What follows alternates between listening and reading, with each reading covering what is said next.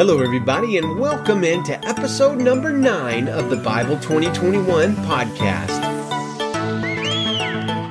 Today, we're reading Mark chapter 7, and our focus is on how outward appearances do not matter to God. So thank you all for joining us for Bible 2021. We are a daily Bible podcast where we dig into 10 minutes-ish of truth per day. Our focus is on daily Bible reading, and our goal is to get as many people as possible involved in daily Bible reading. So friends, if you're listening to this, share it with your friends, with your family members, with a stranger you meet on the street, 6 feet distance and masked, of course, but get the word out to people. Invite them to listen to the Word of God daily. They can check out our website, Bible2021.com, to subscribe, or they can search for Bible 2021 on pretty much any podcast app. We're out there on a lot of them. Stitcher, Apple Podcasts, Google Play, whatever. We're on it. If you want to get in touch with us with a question or a comment, just go to our website, Bible2021.com. Now, tonight, I had an interesting conversation with our 9-year-old daughter, Phoebe, and she asked me a good question while we were on a night walk right before bed. She said, "Daddy, can you name some good things about 2020? Now, I thought for a moment, and I told her, some of the standard things. Well, I appreciated our family times together and things like that. But the thing that struck me as I tried to answer her question was that in 2020, it was our most consistent our family has ever been in reading the Word of God together. It became a habit in 2020, and now we kind of are at the place where we almost never miss it, which I think is a good thing. And if you aren't there yet as a family, let me encourage you. It took us several tries over several years before the habit of reading God's Word together as a family became more ingrained in us. Now, there have been some complaints, of course, from the kids and maybe even from the adults too, myself included, but overall it seems like it is something the kids don't mind and sometimes even get something out of. And look, I'd love to tell you they come running, laughing joyously when we declare Bible time, but that's not normally the way it goes down. But there are times when we have really good breakthroughs in the Word, and we all seem to enjoy it, and I know I get something out of it every time, and I think that happens with the kids too. Well, today we're reading Mark chapter 7, and our focus is not on the dangers of elevating traditions over God's Word, since we've already kind of discussed that in relation to Mark 3.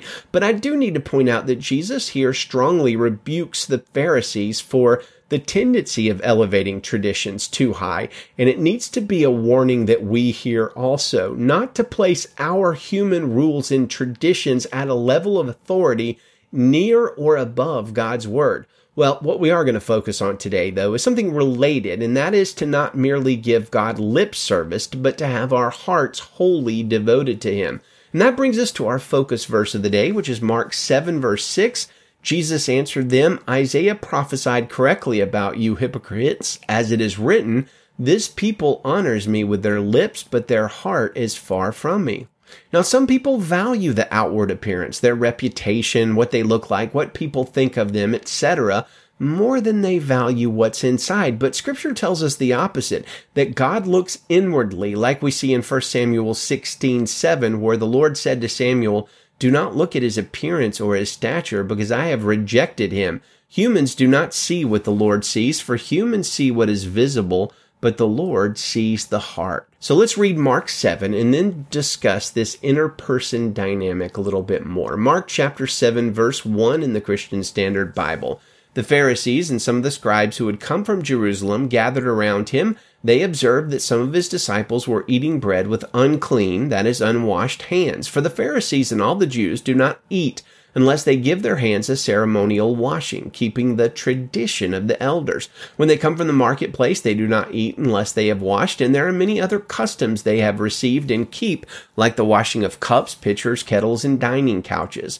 So the Pharisees and the scribes asked him, "Why don't your disciples live according to the tradition of the elders instead of eating bread with ceremonially unclean hands?" And he asked them, "Isaiah prophesied correctly about you hypocrites, as it is written, 'This people honors me with their lips, but their heart is far from me. They worship me in vain, teaching as doctrines human commands. Abandoning the command of God, you hold on to human tradition. He also said to them, "You have a fine way of invalidating God's command in order to set up your tradition. For Moses said, 'Honor your father and mother,' and whoever speaks evil of father or mother must be put to death. But you say, if anyone tells his father or mother, 'Whatever benefit you might have received from me is korban,' that is, offering devoted to God, you no longer let him do anything for his father or mother. You nullify the word of God by your tradition that you have handed down, and you do many other similar things." Summoning the crowd again, he told them, "Listen to me, all of you, and understand. Nothing that goes into a person from outside can defile him, but the things that come out of a person are what defile him."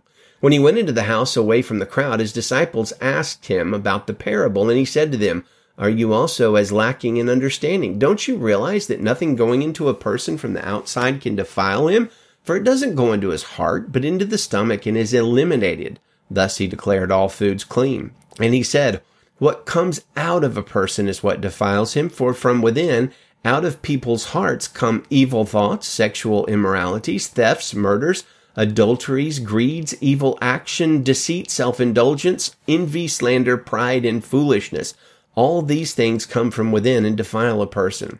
He got up and departed from there to the region of Tyre, and he entered a house and did not want anyone to know it, but he could not escape notice. Instead, immediately after hearing about him, a woman whose little daughter had an unclean spirit came and fell at his feet. The woman was a Gentile, a Syrophoenician by birth, and she was asking him to cast a demon out of her daughter. And he said to her, "Let the children be fed first, because it isn't right to take the children's bread and throw it to the dogs."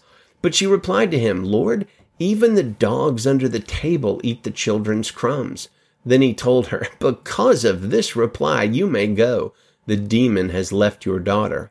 When she went back to her home, she found her child lying on the bed, and the demon was gone. Again, leaving the region of Tyre, he went by way of Sidon to the Sea of Galilee through the region of the Decapolis. They brought to him a deaf man who had difficulty speaking and begged Jesus to lay his hand on him.